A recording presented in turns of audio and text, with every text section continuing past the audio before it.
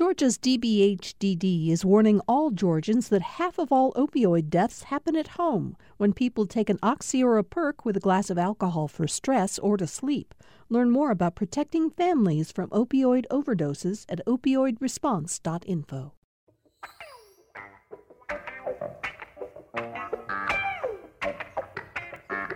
Thank you all for being with us for today's Political Rewind. Glad to have you in the listening audience on a day when there is so much to talk about. I'm Bill Nigut. Let me get to the panel right away because we have, as I said, so much that we want to have them discuss with us.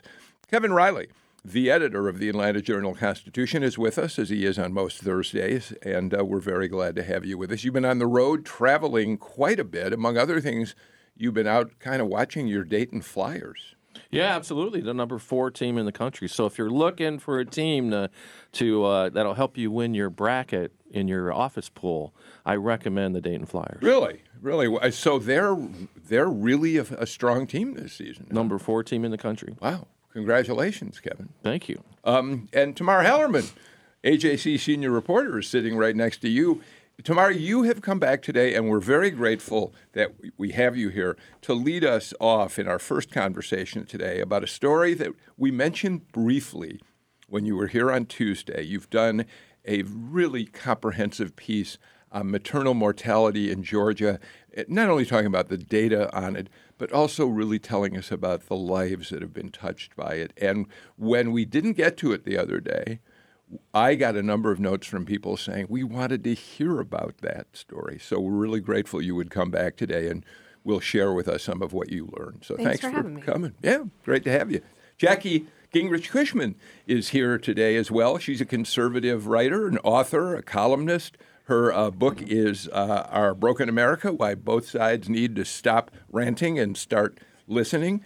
And you also can read her columns on townhall.com or at JackieCushman.com. Right. What's your most recent column? I usually check and I didn't. That's okay. No. This week I'm talking about the presidential race and the recent South Carolina debate and the fact that, I know, we could spend an entire program on that. We won't do that today, but that's what I focus on this time. Oh, okay. Again, you can look for it at townhall.com or JackieCushman.com. And you can get information about Jackie's book by going to her website as well. Howard Franklin is back with us. He's the principal. Is your position CEO, director of Ohio River South? I'll answer anything, but managing director is what's on my business card. It's and your work is in government relations. It is, and which means to some extent lobbying. But we should also say you are the director of Michael Bloomberg's, or now we know that he wants to be called Mike Bloomberg. MikeBloomberg.com, senior advisor for the campaign. Senior advisor for the campaign. So we're going to talk a little bit about Bloomberg at some point in the show today as well. All right, Tamar, as I said, your Sunday piece, can we put up a link to Tamar's Sunday piece on maternal mortality? Terrific. We'll do that on our social media. Your piece was really powerful, and you talked primarily about what's happening with maternal mortality in rural communities. Exactly. And I guess to frame all of this, the U.S. is at the bottom of developed nations in terms of maternal deaths, and Georgia has long been at the bottom of U.S. states.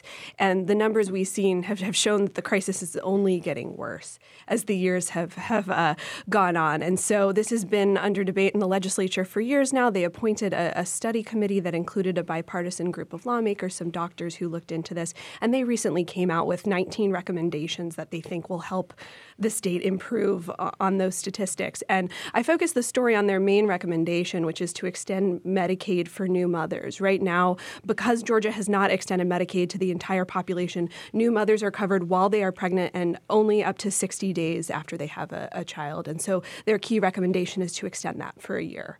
You point out that, and by the way, this all relates to legislation that we are seeing that Sharon Cooper has introduced in the State House, and we're going to watch how that progresses. But one of the interesting things that I saw in your piece was some really interesting data. So between 2012 and 2014, when the state had a panel that studied maternal mortality, they found that 60% of the pregnancy-related deaths were deemed preventable.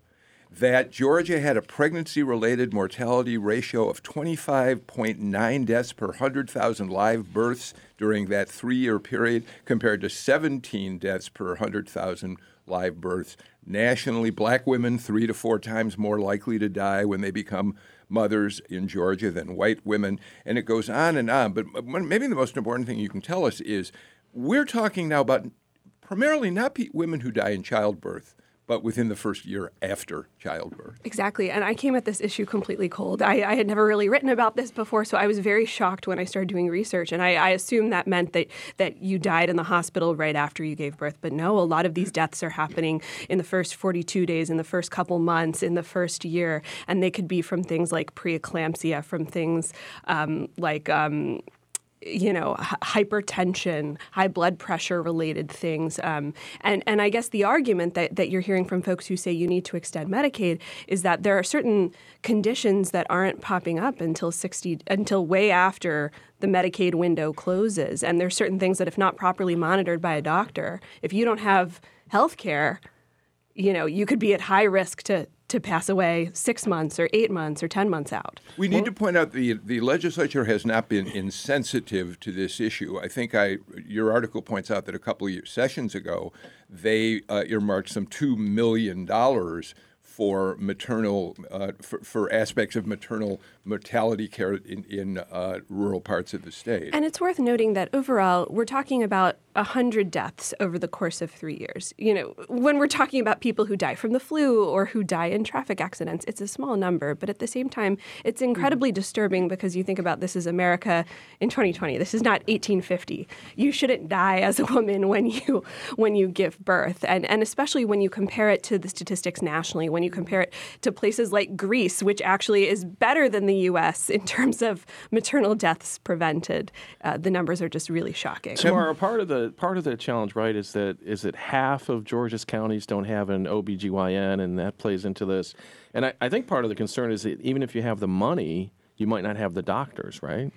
So much of the factors that kind of lead to this statistic, so many of them are kind of interconnected. This very much has to do with Georgia's rural hospital crisis. And, if you're lucky enough to have a family member who catches after you have a baby, wow, you're not looking so great, you have to go to the hospital. Mm-hmm. It's really tough when you have to drive sometimes 30, 45 minutes to seek emergency medical help.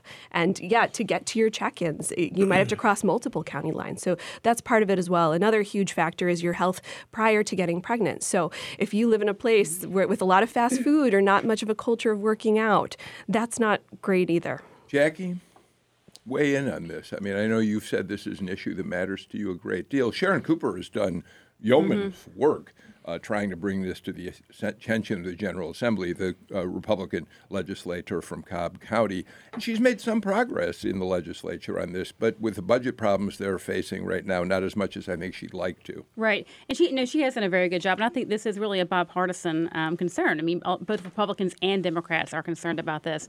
And while the numbers might be small, as you mentioned, it's not as much as other forms. The challenge is they're preventable, first of all, and then secondarily, you leave a child behind who no longer has their mother. And so I think we really need to think long and hard. It is a very complex situation because, if you don't have good health to begin with, and then if during your pregnancy, I've had 2 children, so I've actually been, I've been pregnant, I've gone through that, and if you don't have good health care during that, right, then you're more likely to have problems. And then after you have children, depending on whether or not you have support around you and whether or not your children sleep. I had one child that slept wonderfully, and I had one child that never slept. But if you're, the reality is, if you are sleep deprived and you're not in good health to begin with, and everything just goes along. And so, I think you really need a support system, both family and community, to think about how do we make sure the outcome is what we want, which is a family with a healthy baby and a healthy mother.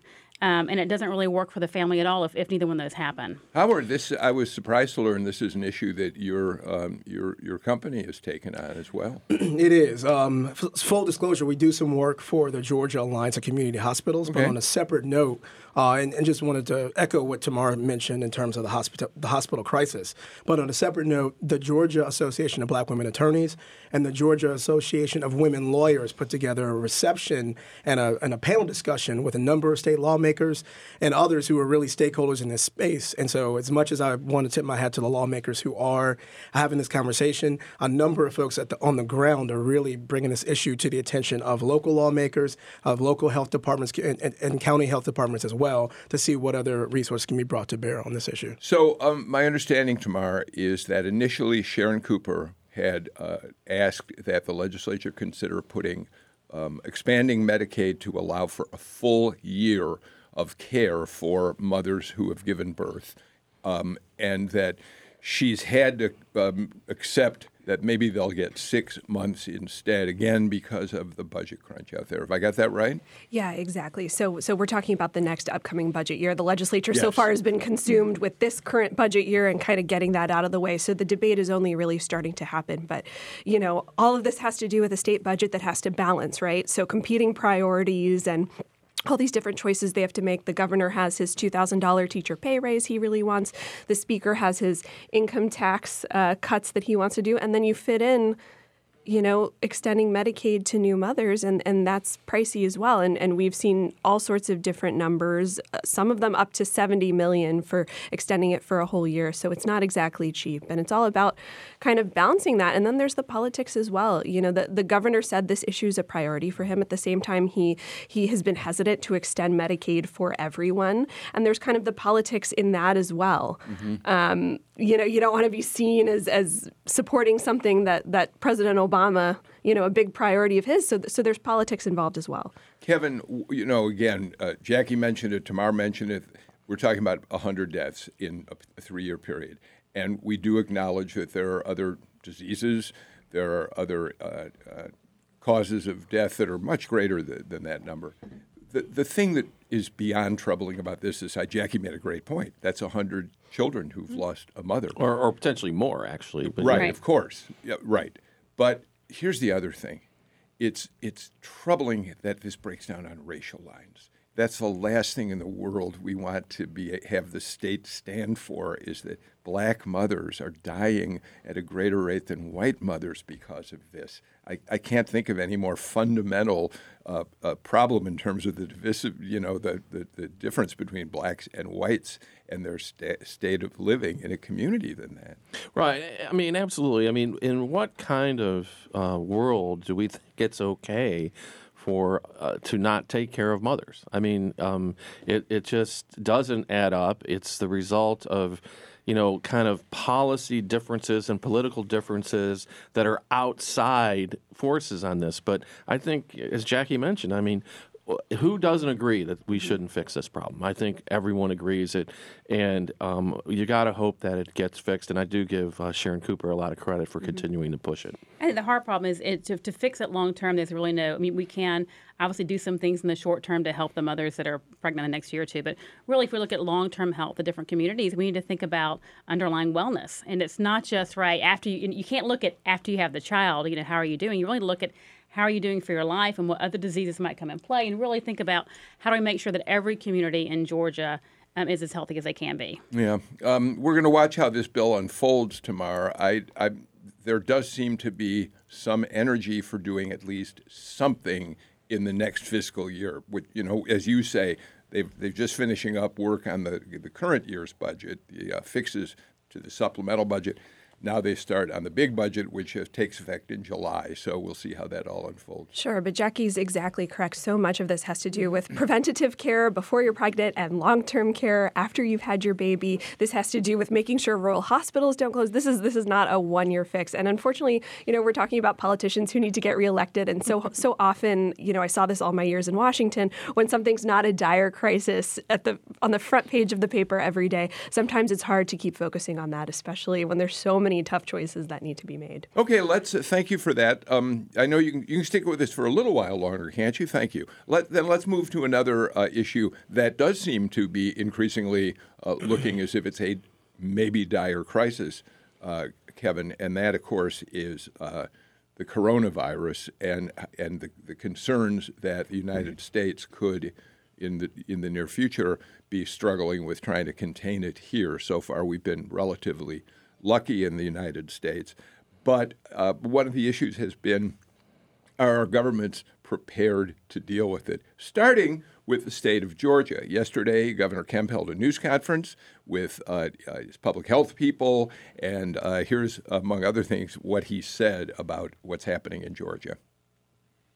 We have been on conference calls and in meetings for the last 3 weeks or so in preparation for the what if. We're thinking very far ahead. Hopefully that day will never come, but again, we have a great team.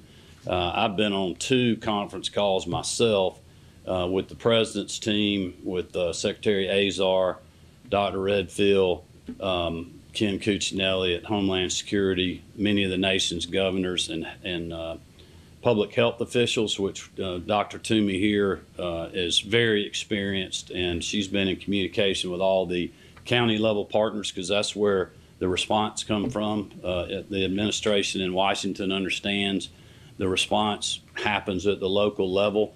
They have been working on that for weeks and weeks now, and we'll be ready for whatever comes, and hopefully it won't be much. But if it is, we'll be ready to respond. Kevin, it occurs to me, and everybody at the table can weigh in on this, there are a couple things that a governor and a mayor, too, is in a similar situation. You've got to be sure you are prepared to deal with.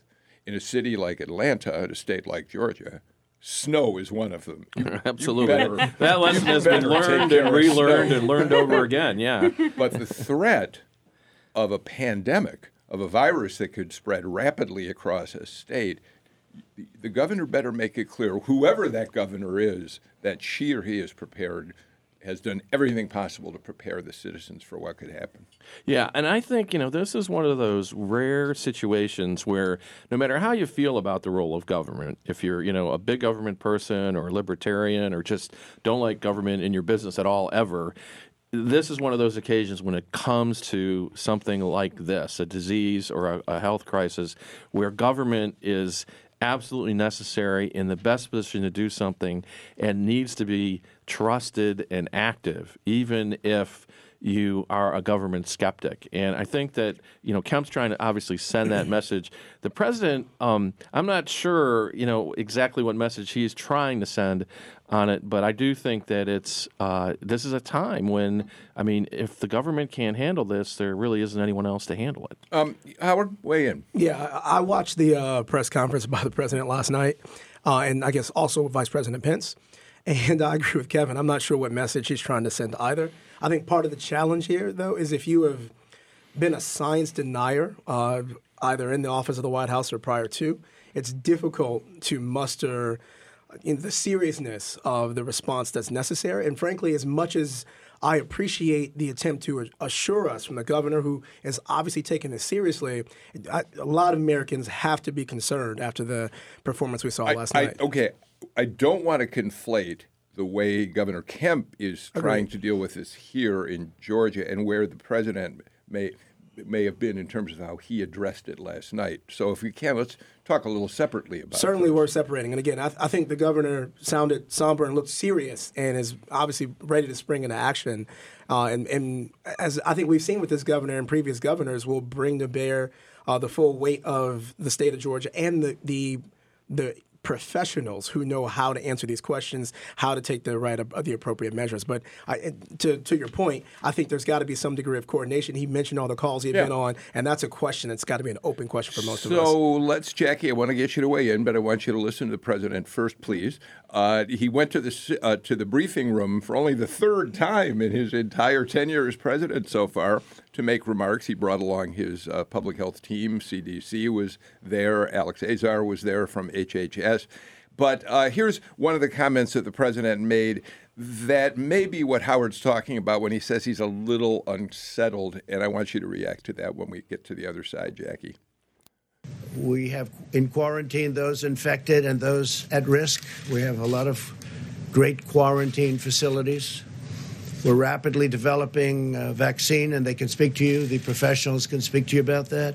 The vaccine is coming along well, and in speaking to the doctors, we think this is something that we can develop fairly rapidly, a vaccine for the future. But we're very, very ready for this, for anything, whether it's going to be a breakout of larger proportions or whether or not we're we're at that very low level, and we want to keep it that way. So we're at the low level. As they get better, we take them off the list, so that we're going to be pretty soon at only 5 people, and we could be at just 1 or 2 people over the next short period of time. So we've had very good luck. So, Jackie, Mariana, our new intern, did a little research for us. There have been 14 cases of COVID-19, which is, of course, the name now that we're being asked to use for coronavirus. According to CDC, of those cases, 12 have been the result of travel. 2 have been contracted in the U.S., and that's of some concern because they're not quite sure how that happened. Right. Worldwide, 2,700 people have died. No one in the U.S. has died. And according to the CDC, for the general American public who are unlikely to be exposed to the virus at this time, the immediate health risk from COVID-19 is considered low. Right. So I think it's fascinating because I watched the news conference as well last night, and because we obviously have different perspectives, I came away with a different view, right, from Howard, and that's not unusual. But I do think if someone's skeptical about President Trump in terms of as a leader and already has that skepticism, I think they're going to view everything that way. I think he actually handled it very well. He said, we don't know. We're prepared, but we don't know what's going to happen. We don't know how it's going to spread. And then he turned it over, which I thought was really smart of him, rapidly to the people that actually knew something. So he didn't stand up there and try to talk about everything and ignore the people with the expertise. What he did is he handed it over to the people that actually have the science that could talk about it. And in fact, if you watched it physically, you could see him when they turned back to him. He was like, "No, you go up next." So I think he was really trying to say, we have the team together. We have the scientists working on it. We have CDC. I personally am glad we have CDC here in Atlanta. Yeah. So I think he did a good job, and I think his point was, there's no reason to panic. Let's not all run to CVS and buy everything. Let's be smart. And again, they talked about the basic, and we're in flu season, the basic things of make sure you wash your hands, make sure you do it properly and get everything. And the flu at this point is much more of a danger, at least for those of us, in the United States today, than COVID-19 will be. That may not be true in 2 or 3 weeks, but right now it's a big flu season and we have to be careful. So, Tamar, there is this tricky balancing act that any leader has to be able to accomplish on something like this. On one hand, you do want to try to tamp down panic, and on the other hand, you also have to be as straightforward as possible in saying, here are the realistic possibilities of what could happen. The president seems to want to err on the side of, don't worry, it's not going to be a problem, we're taking care of it. And the issue there becomes the past tends to haunt these situations. We know, and even his most fervent supporters know, that the president over the years has tended to exaggerate, to misstate information. We know the famous case of his pushing a hurricane into Alabama, which wasn't going to Alabama, and then punishing scientists at NOAA who contradicted him and said, no, it's not going there.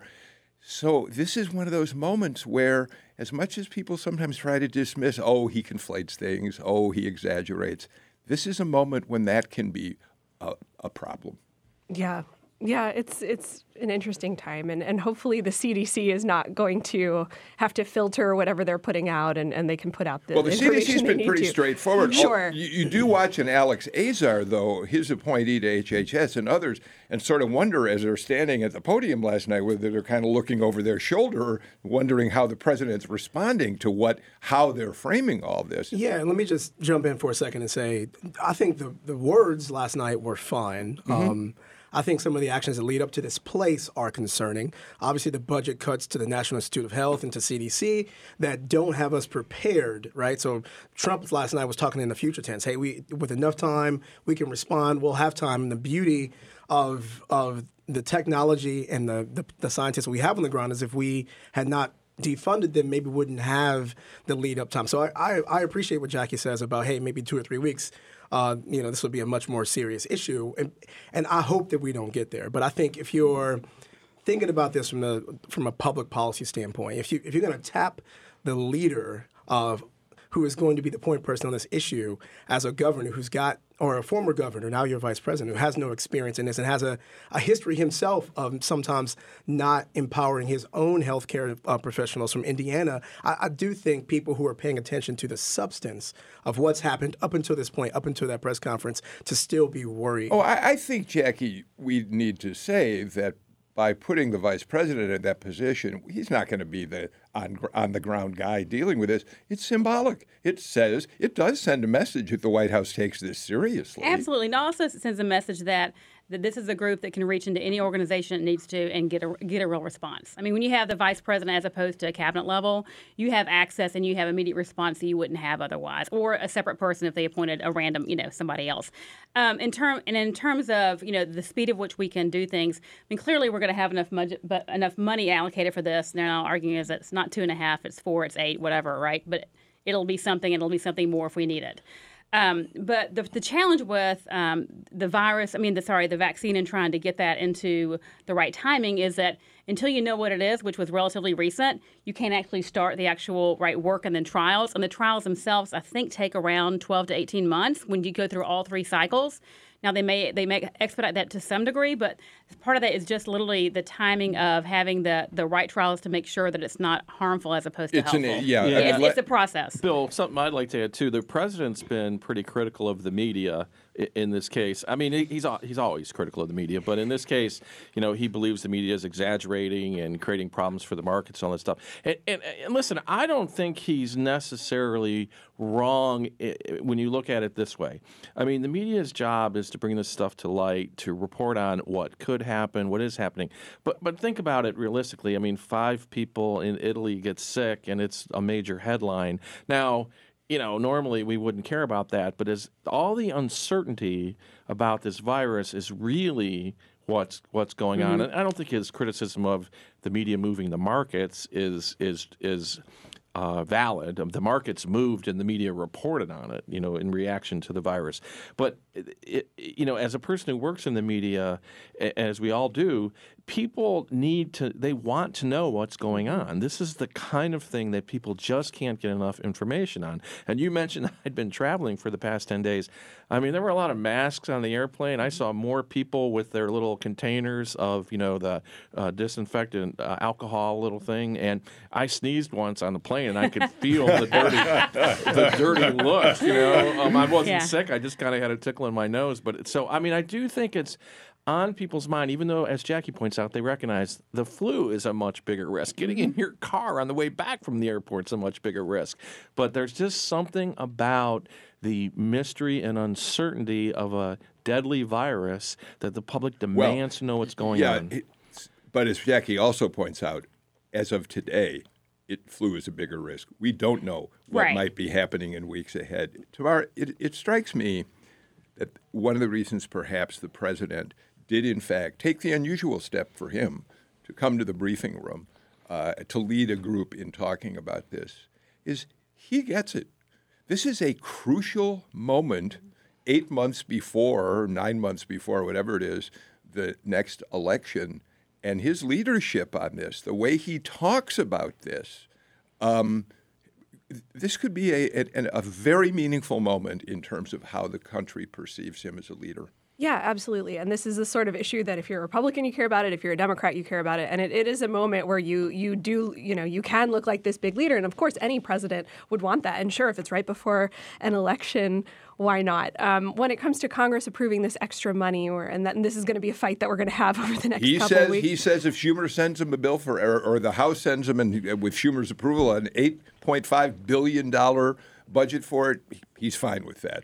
And in general, I'm very pessimistic when it comes to Congress acting quickly on stuff like this. Yeah. But unlike some of these other emergency fights over border money, over even Hurricane Michael money, this is different. Everyone understands public health fears, as Kevin said. There's so much fascination over this stuff and fear. It's going to move. This is why we bought we brought Tamar back to Georgia, because I was just worried she was getting too cynical with all that time in Washington. She's by nature an optimistic, positive person. So. Howard, do you agree with me that this is a crucial moment in his presidency? It is, and absolutely he's going to have a lot to, a lot of us will be looking at the ballot box and thinking back to these last several months. And I'll also say I thought it was interesting, maybe it was a previous press conference where he mentioned, to Kevin's point, he being the president, mentioned Democrats and all the debates and some of the ideas that have been bandied about or argued about being the reason that the markets had moved and a lot of these different ways. And I think it is helpful to acknowledge the gravity of the situation. I do give the president credit for stepping into that space,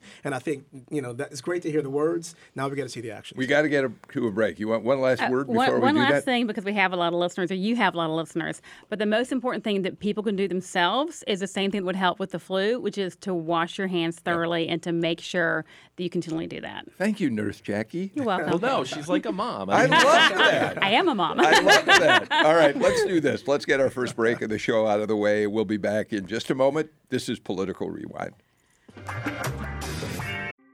Thanks for listening to Political Rewind. If you like this show, you'll also like Georgia Today. It's a daily podcast from GPB News, bringing you compelling stories and in-depth reporting that you won't hear anywhere else. Join me, Peter Biello, for this quick and convenient way to get the best of GPB News' extensive coverage of the topics that matter to you, delivered directly to your device every weekday afternoon.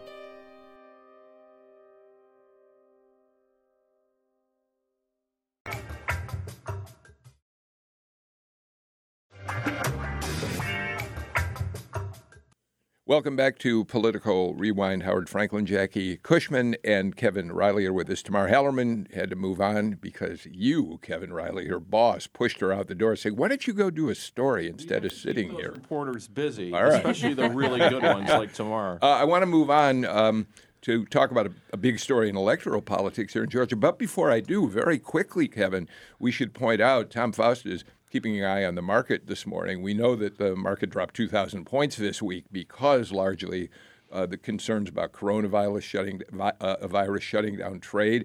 And by the way, the state of Georgia is now looking for a 40% fall off in shipping into the state because of restrictions being placed on shipping around the world.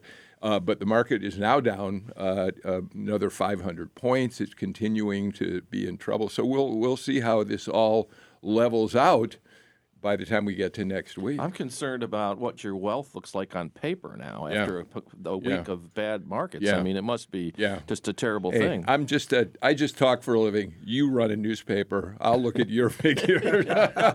Howard Franklin, news came out this week that Michael Thurmond, one of the most popular, I think it's safe to say, correct me if you think I'm wrong, one of the most popular Democrats in the state of Georgia, now CEO of DeKalb County, ran for Senate in 2010. He's been labor commissioner. He served in the state house, superintendent of schools in DeKalb County. There were a lot of people who thought he should make this Senate race, seat number 2, the seat that Kelly Loeffler now holds. He was considering it, giving it a lot of thought. He's decided against it. He instead wants to continue as CEO of DeKalb County. What do you make of all that? So many things, but I think he's doing important work in DeKalb County, so I'm not surprised that he decided to stay. But I do know over the course of the last 6 or even more months, a number of Democrats, both in the state, outside the state, who have been impressed by his leadership, who want a steady hand in that race, have come to him and talked to him. I know because I've been one of them.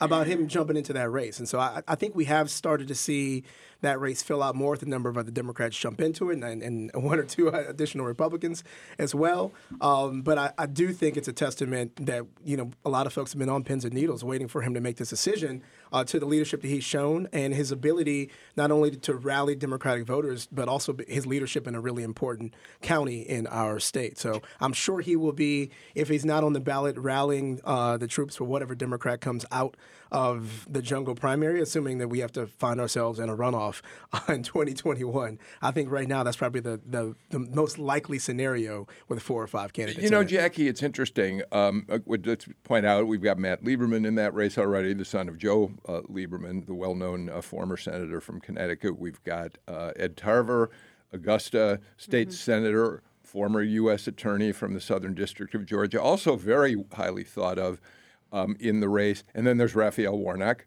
And a lot of people are rallying around Raphael Warnock, including the Democratic Senate Campaign Committee.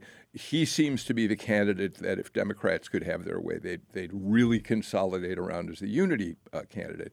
That said, one of the reasons that people were pushing Mike Thurmond is they see him as a more moderate alternative, and Democrats are worried that Raphael Warnock is very far to the left, and his sermons are going to be he's at Ebenezer Baptist. People are going to see what he said in some of his sermons, and he's going to face a problem of being too liberal for Georgia, according to the critics. Well, Reverend Warnock, and I think very highly of him personally. He's on leave now, but we're on a board for Georgia Early Education Alliance for Ready Students together. And he's very dynamic. He's a very good speaker. He's very passionate about what he believes in. I think the challenge not only is, how will he align in terms of once you look at all the candidates, but also he's untested in terms of a candidate itself. He hasn't been through a campaign. He's been a reverend serving at Ebenezer Baptist Church, but he's never been a candidate. So I think part of that too is just the vetting of that candidate to see what will happen. I personally think Tarver is I think he's kind of quiet right now. He doesn't have that kind of fiery because he's not a pastor. I think he was he's an attorney. State senator and U.S. attorney, that's right. Right, U.S. attorney, thank you. And he's very well thought of. So I think he could actually be the sleeper in terms of if you're looking for a moderate. Michael Thurmond clearly would have been a very formidable candidate, very well thought of. I don't blame him for not getting in because if you look at kind of, Howard, you mentioned this, if you look at kind of the jungle general, what more than likely is going to happen is that you'll have, one Democrat and one Republican that ends up in a runoff in 2021, depending on who gets the most votes out of both sides. That was my question. Maybe this was for you, Howard. I mean, didn't Mike Thurmond do the Democrats a favor? Because let's let Loeffler and Collins fight it out, and then right now let a single Democratic candidate dominate. So at least they get a runoff in the situation. Yeah, and I think the question earlier on was would he have been that candidate before Raphael got in, before Tarver got in? It's funny to hear, Jackie, virtually everything you said about Raphael Warnock could and probably should be said for Kelly Loeffler, right? Untested, never been vetted. Absolutely, and I would say that as well. I've said that before. I mean, I think she is untested, and I think I think she's trying to get her feet under her, and we'll see whether or not that happens. Yeah, and how quickly Collins clearly has his feet under him. I've said it on the show before. I mean, I'll be interested in your reaction. I mean, would you want to run against Doug Collins? I mean, the guy has been lately, especially. He's been on fire. He's at CPAC. I mean, Jackie, there was a chance you would have been running against him. Honestly, I think if I'd have been appointed, I'm not sure he'd have run against me because I think I'm a different candidate than Kelly would have been. I have a lot more campaign experience. It would not have been the same. And I think for her, because she is an outsider and not been in politics, this is a hard transition for her. I mean, she's used to being a PR person for for corporations, and it's very different than being a political candidate. Which, by the way, is the difference between an untested Raphael Warnock as a Democrat jumping into the race and a Kelly Loeffler jumping in. Because the one thing Raphael Warnock knows how to do is stand in front of TV cameras and crowds and be an exciting speaker. That's not the be-all and end-all of winning a race. But it doesn't hurt. I totally agree. He definitely, if you watch his videos, he's very warm. He's very genuine. He's very authentic. I don't agree with his positions, but I like him personally. You say that a lot about people. I do. I mean, I like him. He's a nice guy. I'm going to vote for him. But again, I do think that part of the challenge that he has is that he hasn't gone through the vetting in terms of. Absolutely. And I'm sure the AJC. That's where Tamar is. I don't know, but he hasn't gone through that process. Where and clearly that's Doug intense. Collins has. That is going to be intense. Howard. You thought perhaps Mike Thurmond might be moving forward with a run because he bought a table at the Legislative Black Caucus event, right? I'm telling everybody and anyone, 45th annual Georgia Legislative Black Caucus Heritage Dinners tonight. And now remember, this is now Thursday, so if you're watching the show on Friday night, you missed it. That's right. That's right. But you'll still take money if people couldn't be there. Happily. Yeah.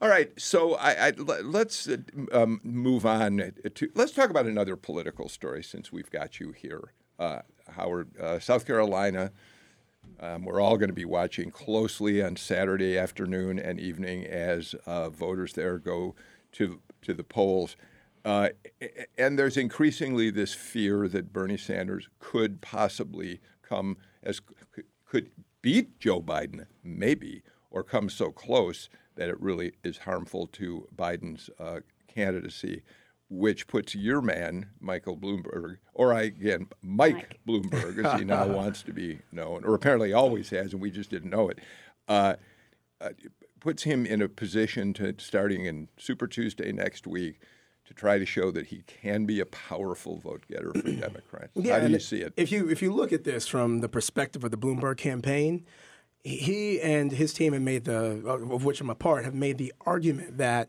Democrats in particular, but the whole political world has put too much emphasis on these first four contests. And I think that point was made with a lot of emphasis on the debacle the night of the caucuses in Iowa. But even some of the following primaries that just haven't necessarily, one, only 4% of the apportioned delegates that Democrats need to clinch a nomination were available those first four contests. But if you look at the amount of money that's been spent by leading Democrats up and down the ticket in those first four states, you would think it absolutely would somehow correlate with winning a nomination.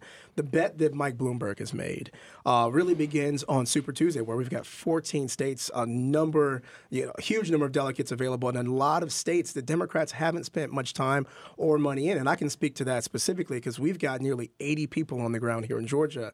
And there's no other campaign knocking on doors, talking to voters, hosting events, and bringing our candidate and surrogates in. Yes, and that's going to be a very positive thing. But on the other side, this is exactly what Jackie leads people to talk about, buying an election. I mean, there's a plus and a minus to the kind of infrastructure that Howard is talking about. Oh, absolutely. First of all, I want to make clear, people know that Bloomberg is not on the ballot in South Carolina, right, but he is in the rest of the ballots. Right, correct. So if you're looking for outcomes in South Carolina, you won't see him there. Yeah. I think secondarily, money does help. I mean, you have to have money to have, some media presence, some signs, some infrastructure. But let's be perfectly clear, money does not buy. I mean, enough money can't actually solve the problems. I mean, and we talked earlier, there was a governor's race in Louisiana recently where the Republican governor outspent the Democratic candidate and lost. And that's because he was a bad candidate and made a couple of bad strategic mistakes from a messaging standpoint.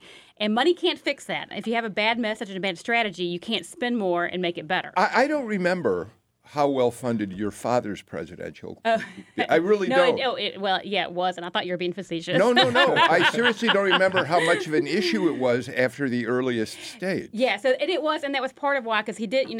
Obviously he won South Carolina. Yeah. He won Georgia. And to your point, in the spring, we eventually, the money ran dry. And money would have been a big help for him because, a lot of things he might not be great at, but he's great at messaging and he's great at getting in crowds.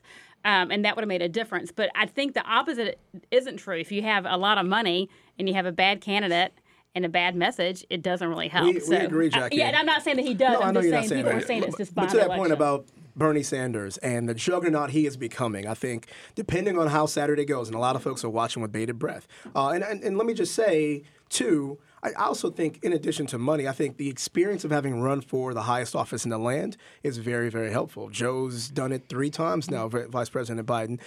Bernie's done it twice now, and we're seeing that he actually had some successes in 2016 and is racking up some early successes now. So I think Biden put the pressure on himself. From the beginning, he pretty much said, "I will and have to win South Carolina." So now, if he doesn't, all of a sudden, I think he sort of put himself in not a good spot there because it's still possible for him to become the nominee if he doesn't win in South Carolina, but he's just sort of said that himself, right. And if you're thinking about giving money. He said it from the debate stage, as a matter of fact, and asked this Jackie, question. Jackie, this isn't about whether I think Joe Biden ought to be president or not, just as how I, like all of us in this room as observers of campaigns, I think one of the saddest things I heard in the last couple of days was the Biden campaign announced that beyond South Carolina, they've made a 6-figure media buy going into Super Tuesday. 14 states. A 6-figure buy will get you Nothing. Yeah. Nothing. Nothing. Nothing. Right. And that, I mean, oh my gosh! When I heard that, I thought, he may win South Carolina, and maybe the people who were trying to stop Bernie are suddenly going to flood his campaign coffers. But if they don't, you can't win Super Tuesday on a 6-figure media buy. Well, and I certainly, to your point, I wouldn't have announced that if I had that. Maybe get that close to the vest. But the one thing that I don't understand, and maybe Howard can help me with this, is I don't understand how on his website, Senator Bernie Sanders says he's an independent. He's an independent. He says that on his website. How is it possible that an independent can be winning the Democratic primary process? That just blows my mind. Listen, Donald Trump has scrambled the political universe for all of us. A lot of us feel the same way, and I know a number of folks who are in the establishment of the Democratic Party are very concerned about the down-ticket, down-ballot effects of having to defend Bernie's statements and his policies for the next several months. I'm even more concerned, not only just in 2020, but the reputational damage it does to the Democratic Party for decades to come. All right, I got to get to another break, and we'll do that right now. I'm waiting. Tom Faust tells me, by the way, that there's a new poll out of St. Petersburg, out of the newspaper there, Tom, that puts Biden back out in front in Florida, which is interesting. That would be the Tampa Bay Times, just to be clear. Is that what it is, Tampa Bay Times? All right. Tom's telling me. Tom, why don't we take a break and we can talk about it on the other side. This is Political Rewind.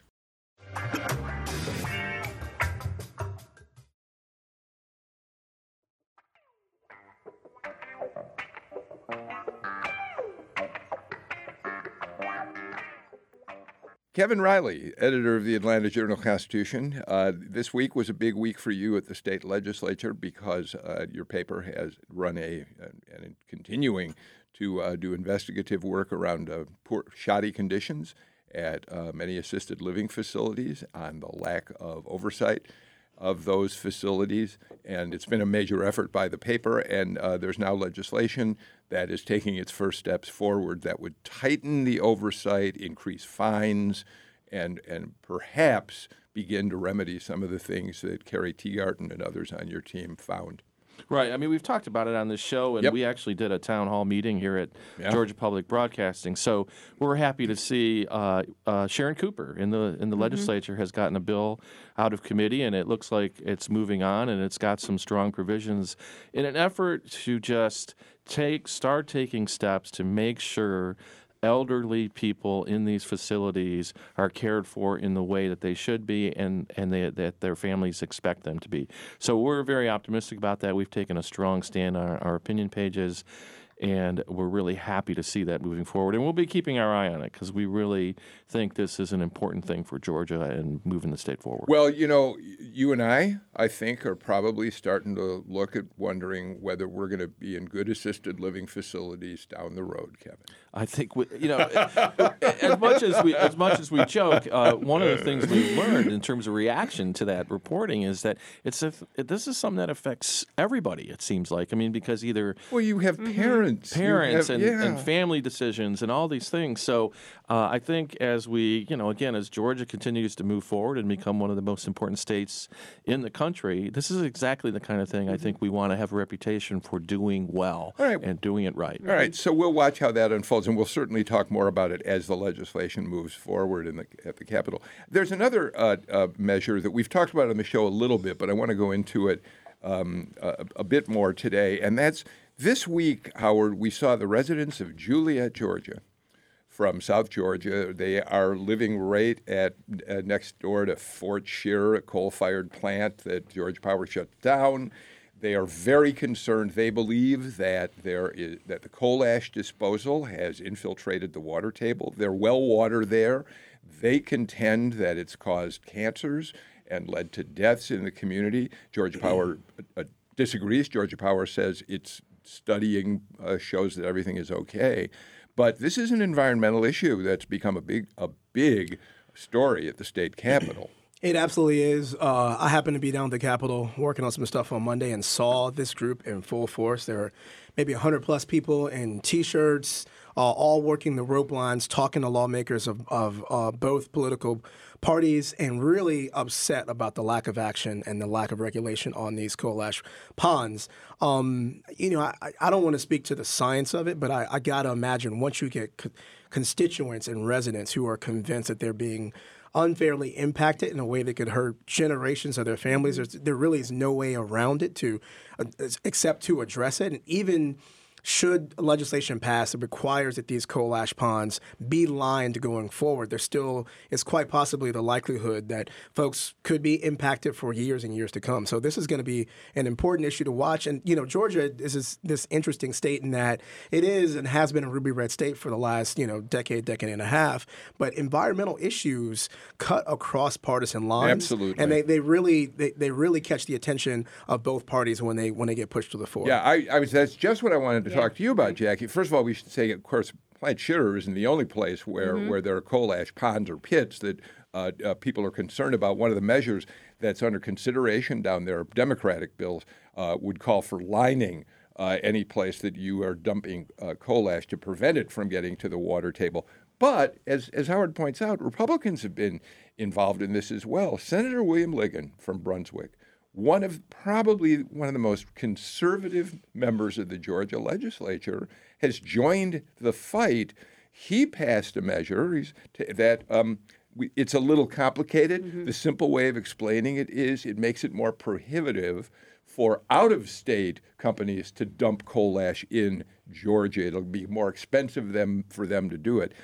So Howard's right. It's fascinating to see Republicans and Democrats both acknowledging an environmental problem like this. Sterigenics was the same thing. Absolutely. And I think that's why it's important to have a state legislature when people are from all over the state that represent the people, because if something's happening in your community, you have someone that can go and can be an advocate for you. And I'm very proud of the citizens from Juliet. If you care about something that much, you need to come to the state. You need to talk to your legislator. They need to be present and say this is a problem that needs to be addressed. Bill, these kinds of stories follow a pattern.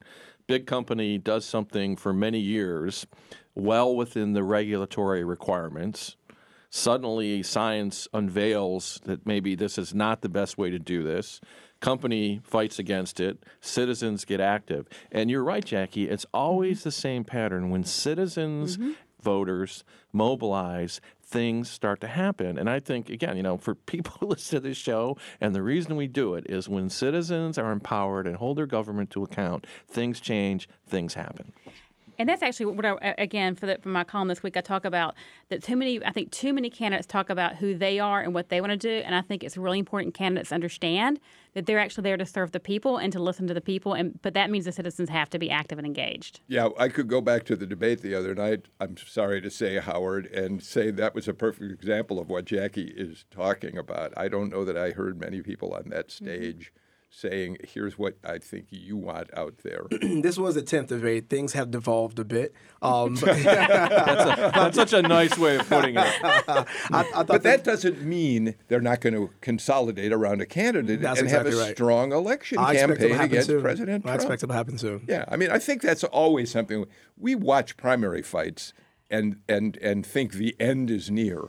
But over the decades, we've seen how parties can come together around a candidate. Donald Trump might be a perfect example of that, by the way. Absolutely. Right, very quickly, I told you about the poll that Tom Faust just sent me. It's state of Florida. It's done by St. Pete Polls. Now, I don't know who they are, and so, are they great or not? We don't really know. But they have Joe Biden in Florida at 35%, Bloomberg second at 25%. What's interesting about that is the last time they polled, which was just a few weeks ago, it was reversed. They had Bloomberg up by 8 points over Biden, and this comes at a time when as you said, your candidate's really getting in the mix as we move towards Super Tuesday next week. Absolutely. I think things are going to be fluid. Super Tuesday is obviously going to put a lot of strain on all the campaigns to be able to compete across all those states. All right, we're out of time for today's show. Jackie Gingrich-Cushman, Howard Franklin, Kevin Riley, been great to have you in the studio. We were glad Tamar Hallerman was here as well. By the way, we talked about Michael Thurmond. He is on the show with us tomorrow. He and Sam Olens will be here. Amy Steigerwalt will be with us, Jim Galloway and Eric Tannenblatt. It should be a terrific conversation. So please join us for Political Rewind again tomorrow. I'm Bill Nigut. See you then.